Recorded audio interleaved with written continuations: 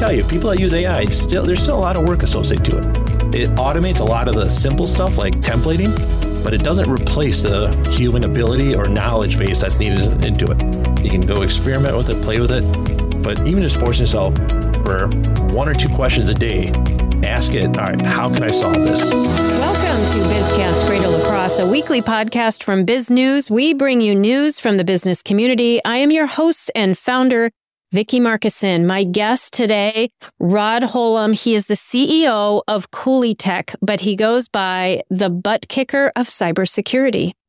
So we have to explain 2 things. First of all, what drew me to you as a guest is your work with artificial intelligence. However, cybersecurity was where you started, and it's all intertwined. But for the average listener, what is cybersecurity?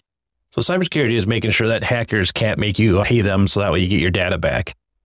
In today's world, the computers themselves are the low-cost component of what you're doing. I often tell new clients that I'm working with, if I give you one choice where you have all of your computer hardware, but none of your data, so none of your databases, none of your emails, none of your policies and procedures, I give you every piece of computer hardware you have back, but you don't get any data. Or I have a USB drive with every piece of data you have, every policy, every sales quote, everything you have, but you have to go to Best Buy and buy all new equipment. What would you get? 99% of them will say, I need my data. I can buy new equipment. I can't recreate all my data for my entire business.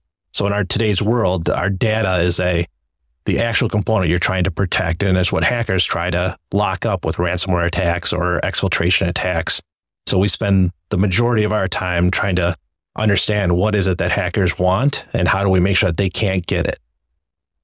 Yeah, so it's someone saying, somebody got a weird email from me and I need to figure it out. And then you go to find a solution and someone wants money to fix that solution. Is that the same type of thing that we're talking about, or is it more specific than that?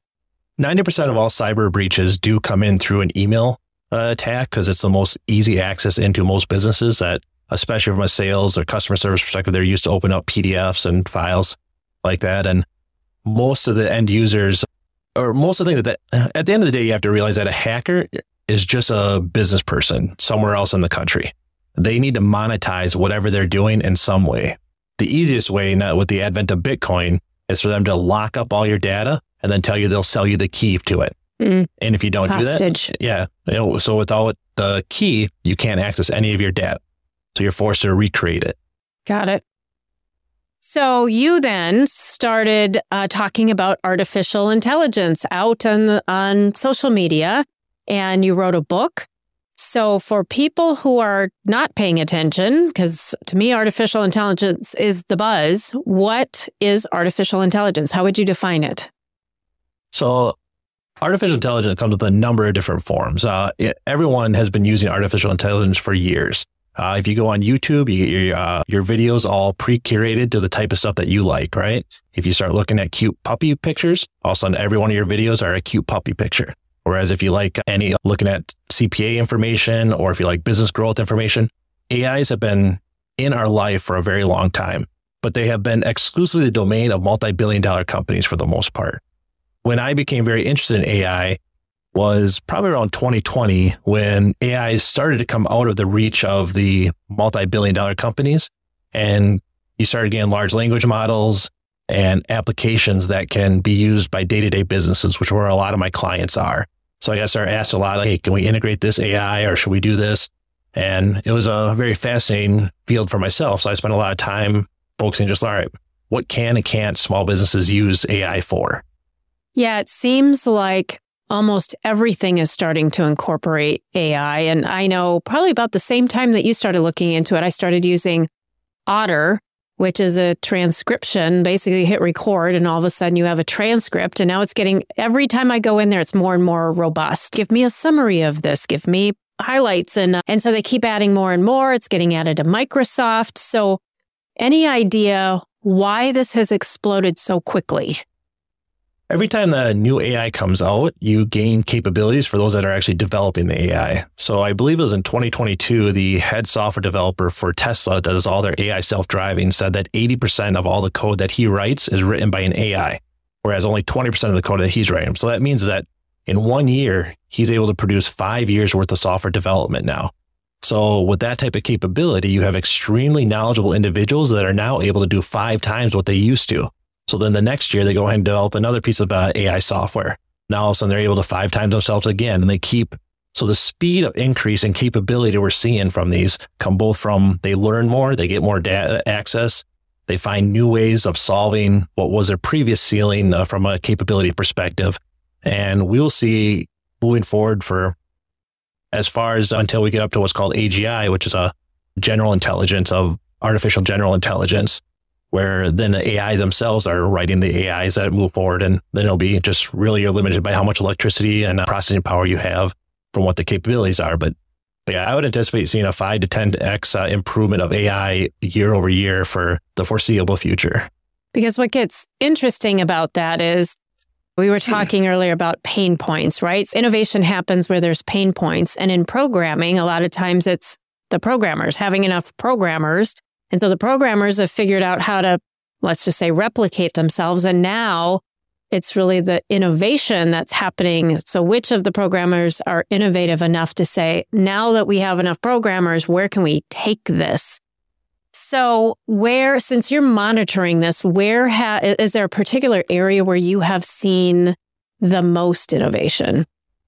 Language models over the last year or two have become the most disruptive, I would say. And that's where you'd see GPT or Google Bard that's coming out, or even Copilot.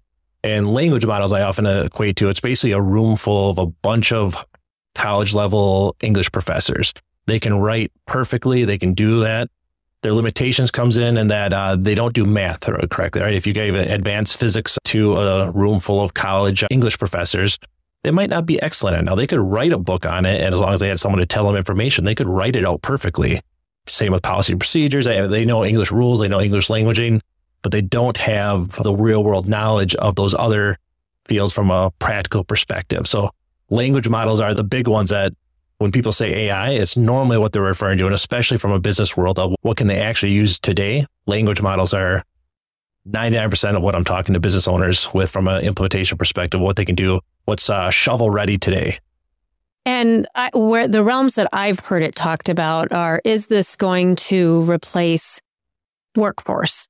And then the other one is, how does education work with this? Because you have a lot of students who would love to use that or probably are using that for their homework. So let's tackle those one at a time. Okay. Where do you think artificial intelligence is going to impact the workforce? So I would first go back to when the calculator came out, everyone thought mathematics was dead, right? That didn't happen. We actually gained the ability to do much more advanced math because now we have a calculators that it opens up those math fields to even more people, or people learn how to do math faster. When the internet came out, everyone thought the internet was going to destroy all the people that are using it, or they just thought it was completely worthless, where now we couldn't do our job without it. In the early 2000s, we had Wikipedia came out, where from an education perspective, I was like, don't ever go ahead and use Wikipedia, right? Whereas now we use Wikipedia all the time just to give us a general idea. AI, you're going to find the same type of thing from a language model perspective. And it's in the book that I have, but the phrase that I like to tell people when I'm talking about it is that AI will not replace any of your jobs any more than the internet replaced it, than a calculator replaced it.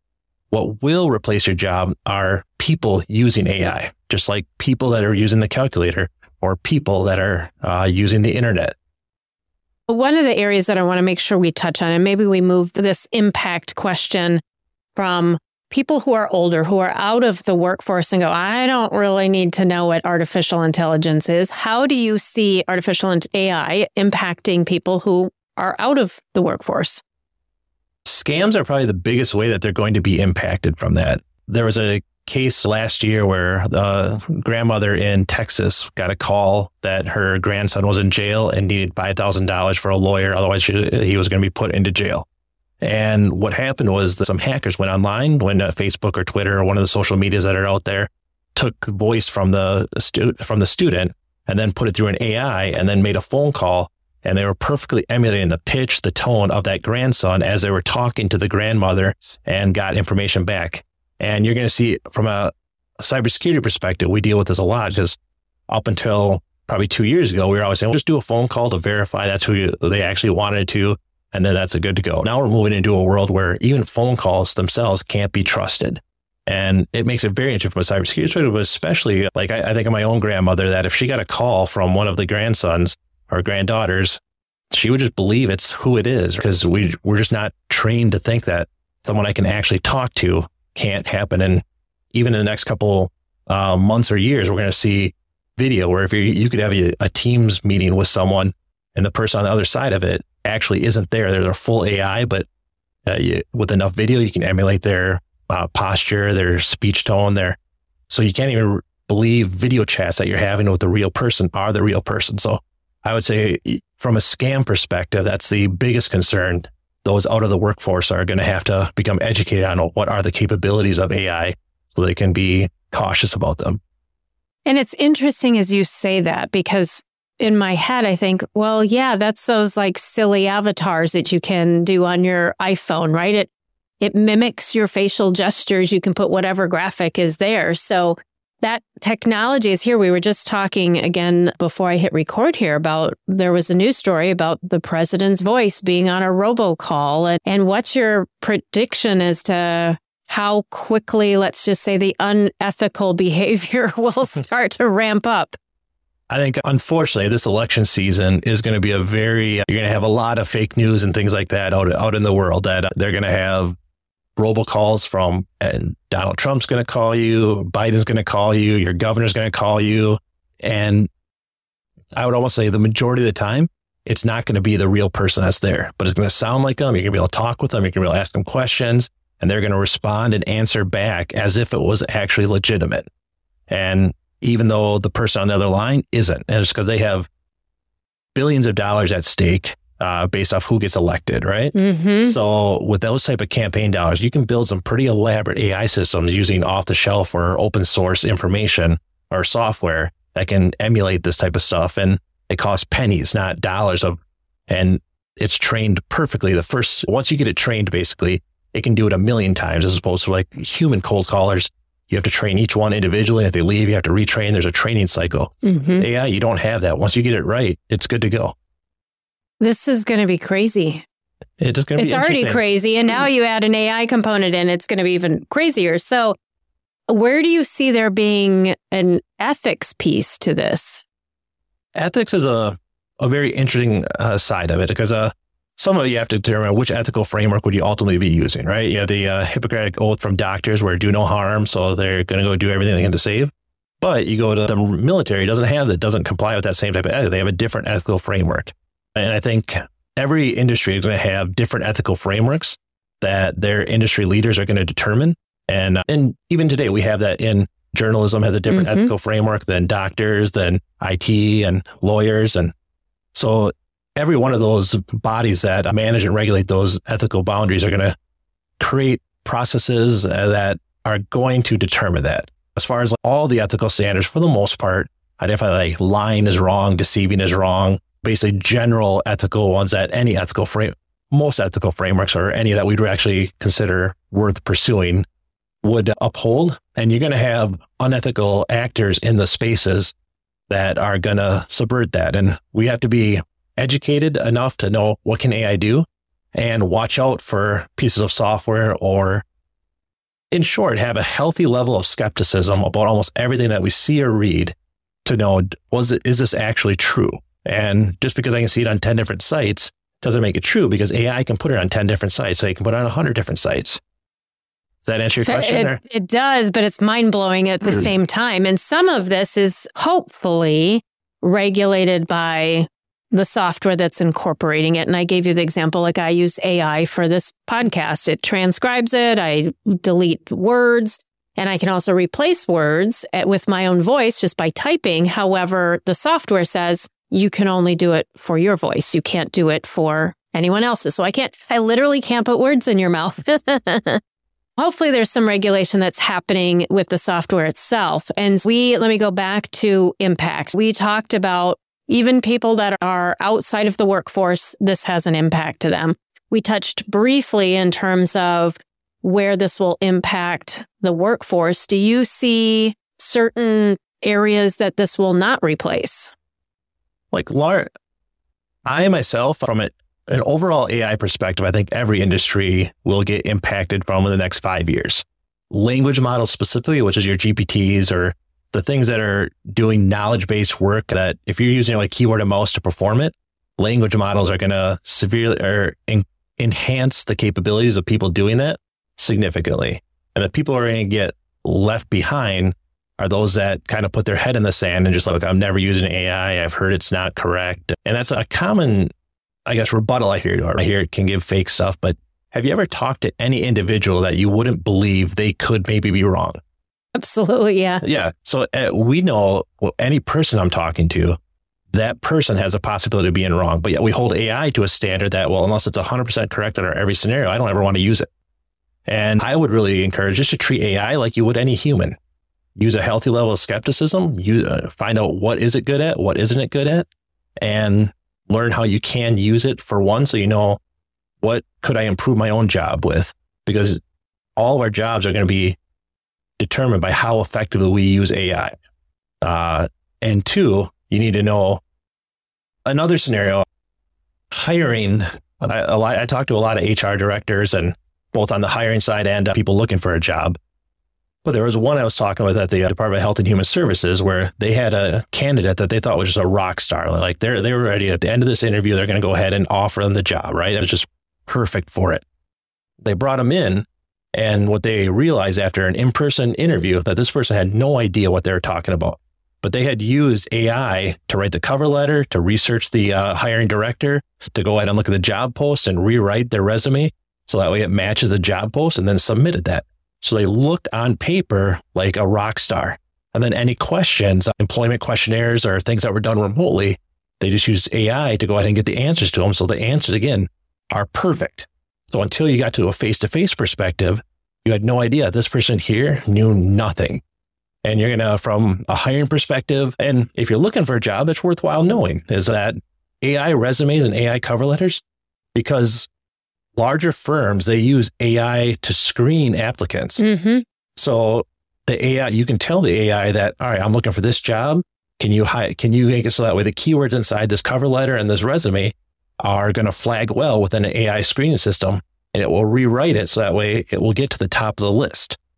So you have to play the game on both sides of it. Whereas if you're like, I just want to do authentic cover letters, and that's fine, but you're disadvantaging yourself because the AIs that are reading that are not going to put you up even potentially to get a first call back. So crazy. Like you've removed the human part of applying for a job. And so you have this individual, I don't want to reiterate what you just said, but I'm sure that is eye-opening for all of the HR people going, how many interviews do I now have to do to find the truly qualified individuals? We're going to have to create AI to weed out the AI. So what we've done at Coulee Tech is obviously that was one of the first use cases I saw. It's like if you ever apply to a job at Coulee Tech, the job description is written by an AI, and it does a great job at it. It does. So we have questions on there on the initial applicants that I think someone should know. Now, if they use an AI, they'd find it out as well. The first interview is actually a skills assessment because, and we let them use AI during the skills assessment, Google, because I just want to know, all right, can you get the answer, and what is your problem solving capabilities? And if AI is part of your problem solving capabilities, I'm fine with that. I just want to see how can you I'll give them a problem and all right, come up with a solution at the end of it. But I think from a hiring perspective, if we're going to focus on that one specifically, we need to redo the hiring process, which actually takes more people, not less, because you need to do more skill assessments and less automation from so it's going to be a continual arms race that HR departments ought to implement AI to automate the sifting through of all the hundreds of documents. And then on the consumer side, they created AI that tricked that AI and to get them to the top of the list. And so now you're back to what was the world like before you had any of those systems? You had actual people face-to-face meeting on there. And it's a unique instance where AI is actually forcing more people-to-people interaction and less automation, which is a interesting paradigm if you think about it. Right. Yeah. And until the video AI starts to catch up, right? And then you don't know if you're actually on a video call with an actual person. And yeah. Then you'll have to do in person. And then you'll have to do in person. Mm-hmm. Yes.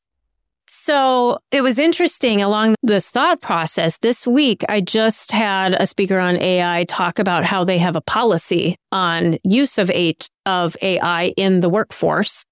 And they wanted to encourage it. It was trying to define when to use it and when not to use it. And so from a employer standpoint, embracing AI, what do you foresee that looks like? What do you recommend for companies? It's a twofold question. One is you have to have the proper protections in place, and that comes from an employee education perspective. You can't put HIPAA data inside of it, or non-public information, or PHI information, personal health information, or any type of data that needs to be protected. You don't want to be in these language models, because these language models are all training themselves to make themselves better off the data that you're putting in there. So you could be inadvertently giving your competitor all your information if they know how to be creative enough to extract it.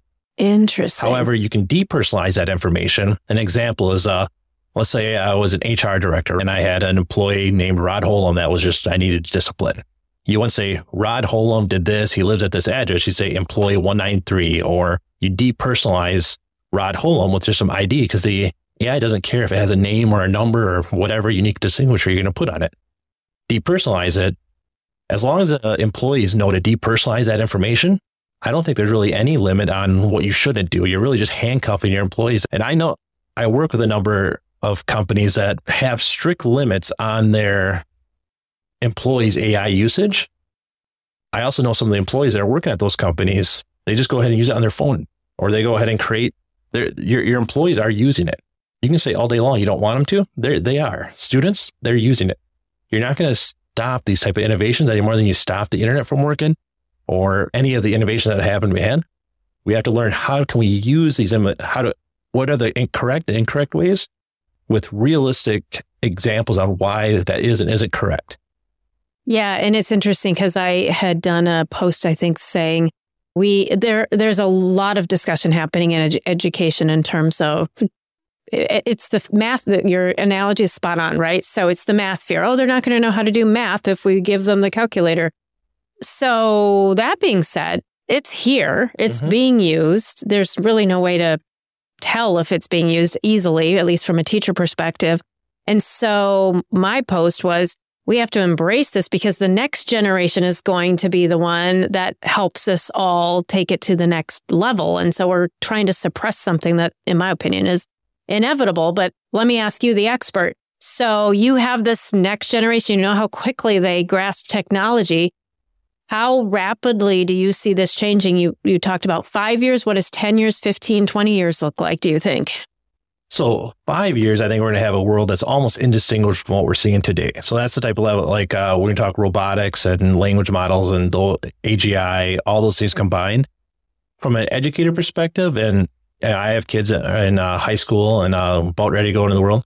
The world that they're moving into is going to use AI as much as we use internet today. You and I are old enough that we remember the Dewey Decimal System and looking at file cards and stuff like that, right? Yep. And our teachers told us how critical it is to do that even when the internet came out, you're still going to have to go back to the Dewey Decimal System. Yeah. Right? Yes. I don't even know if the library has the Dewey Decimal System anymore. They do, right? but right. yes. They do. All right. Yeah.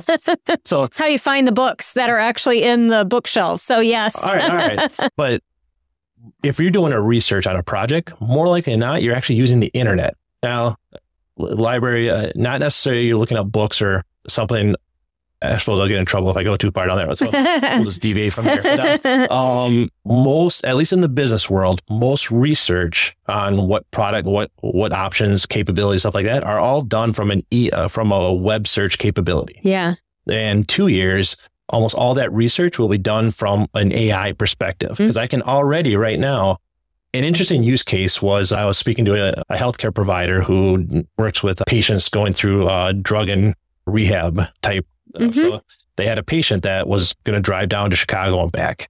It's very important for someone in rehab to make sure that they're hitting their AA meetings. And so what they did is they put into Google Bing Chat.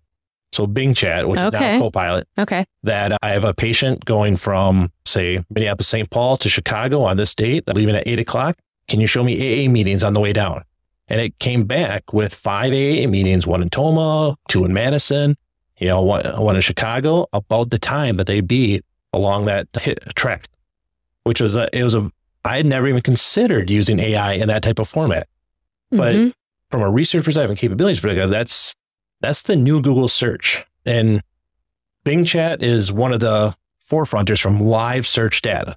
Like ChatGPT is much more powerful from a data perspective, but its data is 3 to 6 months old. Whereas Bing Chat has live today data because it starts out all of them with an actual search and then uses AI to summarize that search for you. So the world that our graduates are walking into is going to be entirely AI driven. And employers will, in my opinion, either see that and start embracing that, or their competitors will see it, embrace it, and put them out of business. And it's interesting because that was just explained to me this week, the difference between some of the platforms of you have a platform, my understanding is like ChatGPT learns from use. And so the more it gets used, the more it learns. And others, like you just explained it, are going out to the internet and finding information and kind of summarizing it and bringing it back. Is that accurate? Yep. Okay. And so obviously 2 very different models. And just as we think ChatGPT is the leader right now, something else is going to come out and the platforms are going to keep changing and probably building off of each other, like taking information from one and building off of it. And so how do we as individuals not fear this? Like we all joke, again, you and I are old enough to know the Terminator movies, right? And we're like, that's never going to happen. And here we are. So how do we not fear this? I think forcing yourself to use it in some way, even if you completely hate AI, right? My wife is a great example. She'll use it. She's finally used this as an example, right? She loves writing. She loves the music. She loves art. And the idea that ChatGPT can make a painting, can go ahead and write or any of that, she just despises. She does. You've taken the art out of the artistry. Yeah. In a way, right? Whereas myself, I have a very low written capability as far as my writing is probably closer to a 7th or 8th grader than I am a college, let alone a business owner, where AI empowers me to be able to speak at a level that is probably closer to my knowledge and capabilities than it would be if I didn't have that, or I'd always have to have. If any of your listeners have ever gotten an email from me, they're laughing their head off right now because they remember he didn't even capitalize any of the stuff there. And he misspelled 4-letter words. Yeah. Anyway, so that I would say, regardless of what your own personal opinion on it is, gaining experience with it, because what it will do is it will show you that AI isn't at a point where you can say, hey, please make me a sales plan and make me a ton of cash. And then all of a sudden it just goes and does this stuff and all of a sudden money shows up in your bank, right? That'd be amazing, but yes. Amazing, right? And if you watch too many YouTubers, they're going to tell you that's what it does. Of course, right? yes. It doesn't. They have the key to it. Yeah, it's like a whole different cyber scam. So yeah. It really is. But until you use it, you don't see that. So you hear anyone uses AI, your immediate knee-jerk reaction is they didn't do anything, right? I can tell you, people that use AI, there's still a lot of work associated to it. It automates a lot of the simple stuff like templating, but it doesn't replace the human ability or knowledge base that's needed into it. And without any experience in it, you're not going to know the difference between those two things. So I would say just forcing yourself, and Bing Chat is a good one. It's a free one. You can go experiment with it, play with it. But even just forcing yourself for 1 or 2 questions a day, ask it, all right, how can I solve this? How can I do this? Just to get experience with it so you're at least educated on the topic. Yeah. And it's interesting as you say that, because I still go back to, okay, the retirees, right? So there were the classes of how to use the internet. There's probably going to be classes on how do you use AI. Mm-hmm. Yeah, I don't know if the tech college is doing one of those yet, but pretty soon. They just got an idea. Yeah. So that would be but they can also just go on to like YouTube and I guess TikTok. I don't do a lot on that, but I hear the young folks do. And you can just search those type of platforms and they will give you step-by-step instructions on almost anything. Like anyone who's watched the movie The Matrix and where they're like, all right, do you know how to fly a helicopter? Nope, but you go and learn it quick and then you do. That's really for the most part what YouTube is for us these days. If you want a quick, how can I do it in 5 minutes? You can find a 3 to 5 minute video to do almost anything. And AI, there's a billion people out there making, especially if you're at the point where you've done nothing at all, right? Once you get into the business world, then you want to know, I would say from the business world, like we host a monthly workshop for that, or they get the book, or or just find some type of peer group that you can show, hey, here's what I've learned. This works well. And what have you learned? Because most of my knowledge comes from talking to different business leaders and just seeing, I never thought about using it that way. That's a unique way. And the more tools I get in my toolbox, well, then I can go ahead and build bigger and bigger use cases for it. So that's a great segue to talking about your workshop and your book. And the book came first. So what caused you to say, I want to write a book on this? So Aaron he's a co-author of the book with me, and he heads up our Eau Claire branch of Coulee Tech. So him and I were talking last year. We had written a couple books. So we did one on cybersecurity in 2022, and we used that most of 2022 and 2023. And we were talking about doing a cyber compliance book. But as we were talking about doing that, we'd get more and more requests to speak on AI, and more of my clients were far more interested in talking about AI than they were cybersecurity compliance. And I'm like, cybersecurity compliance is important, but sure, we can do this AI stuff. So after talking to a number of our clients, we just decided that there's a lot more interest from the community on the AI and how can business use it. And there's a lot of misinformation almost out there, like fears you mentioned, phobias. And most of the fears and phobias come from people who have never actually used AI or haven't tried it. So we created the book. Like, all right, if I was sitting down with it's geared towards business leaders, but if I was going to sit down with a business leader and I wanted to spend, I don't know, a week where they'll spend an hour a day and just go and do an actual workshop, what would they do? So this starts you out with Bing Chat. It's free. You can go ahead. It gives you a bunch of prompt attempts to it, so you can get some different use cases for it. We show different examples for you. And we also interviewed 5 different business leaders in the community on how are they using it from a day-to-day perspective. Yep.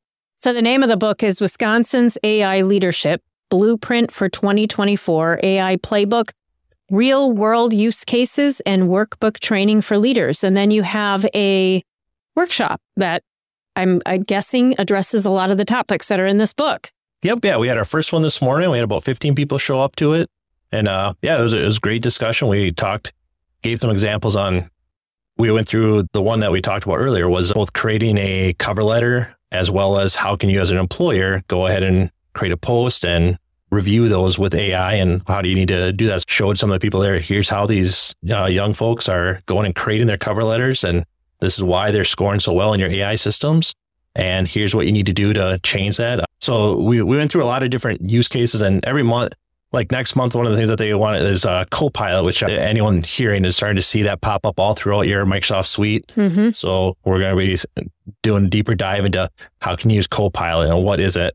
And for your listeners, that's really just ChatGPT 4.0 embedded right into the Microsoft suite, so Microsoft Office suite or 365 suite, whatever they're used to calling that.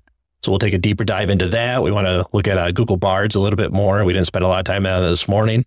And then just really a workshop time. So I want the participants to come with some type of use case that they're trying to solve within their business. So a lot of the individuals that were there were from some of the larger employers here that their leadership are telling them, look, tell us how we can actually employ this, because every single software you're talking about is talking about, hey, I have this brand new AI, which is a great marketing word, but how do you actually all right, what do I actually do with it? And how does it actually make my life better? Yeah, absolutely. And how often do those workshops meet? Once a month.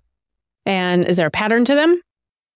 I think it's a third or fourth Friday of the month so it's on a Friday morning. So got it. The next one's February 23rd. I saw that. Yeah, let's start with that one. Yeah. I think it's the last Friday of every month is what we have it scheduled for right now. Okay. But some depends. So we got a number of our clients up in Eau Claire that wanted us to do one as well. So in February, we're starting one in Eau Claire and La Crosse. And then March, we'll have one in Menominee and La Crosse. So the La Crosse one we'll do every month. And then we'll probably rotate between Menominee and Eau Claire with the Eau Claire one. And that's at your location in Holum? Yep. What's the address? 18 Granary Drive, Holum, Wisconsin. Got it. So you just drive there. I don't even remember the address. Yeah, we just built it last year. So we just got moved in. And it's easy to find. It's the one with the solar panels on the tops. Yeah. Well, congrats on building. So if people want to know more, it seems like this is the place to go to actually ask questions, get some applications, get some tips in terms of how to apply it and where people can take it. Yeah. Did we miss anything? I don't think so. Okay. Let me do I have my common closer question. All right. My common closer question is, what makes you passionate about what you do? An example is a couple of days ago, there was a client that called us up and they were facing $1 million ransom and they had no backups. Rarely in the IT field do you go walk in and be a Superman, right? Yeah. But, use case like that. So we were able to go in there and after about 4 hours, we were able to recover all their data and get us that way. They can basically tell the hackers, forget it, I don't want to talk to you. No, that doesn't happen all the time, right? And the clients that we've never had a single one of our clients that are underneath our protection or anything like that get ransomware. It's always, but it happens if you don't have the proper protection in place. So one is knowing that the protection that we have in place are actually protecting clients from ransomware. And when the clients do get ransomwared, or people we've talked to in the past when they get ransomwared, be able to go in there and give our best effort to try recovering. And so far, I think we're at 100%. But eventually, I'm sure we'll hit one that we're not going to be able to. But so getting ahead of that would be critical. Yeah. I relate it to, if you're talking about a fire protection system, it's a lot easier before a fire than after a fire to protect you. Absolutely. Yeah, you don't want to be in that situation. So Rodney Holum, CEO of Coulee Tech, is my guest this week. Thank you for listening to BizCast Greater La Crosse. We will catch you next week.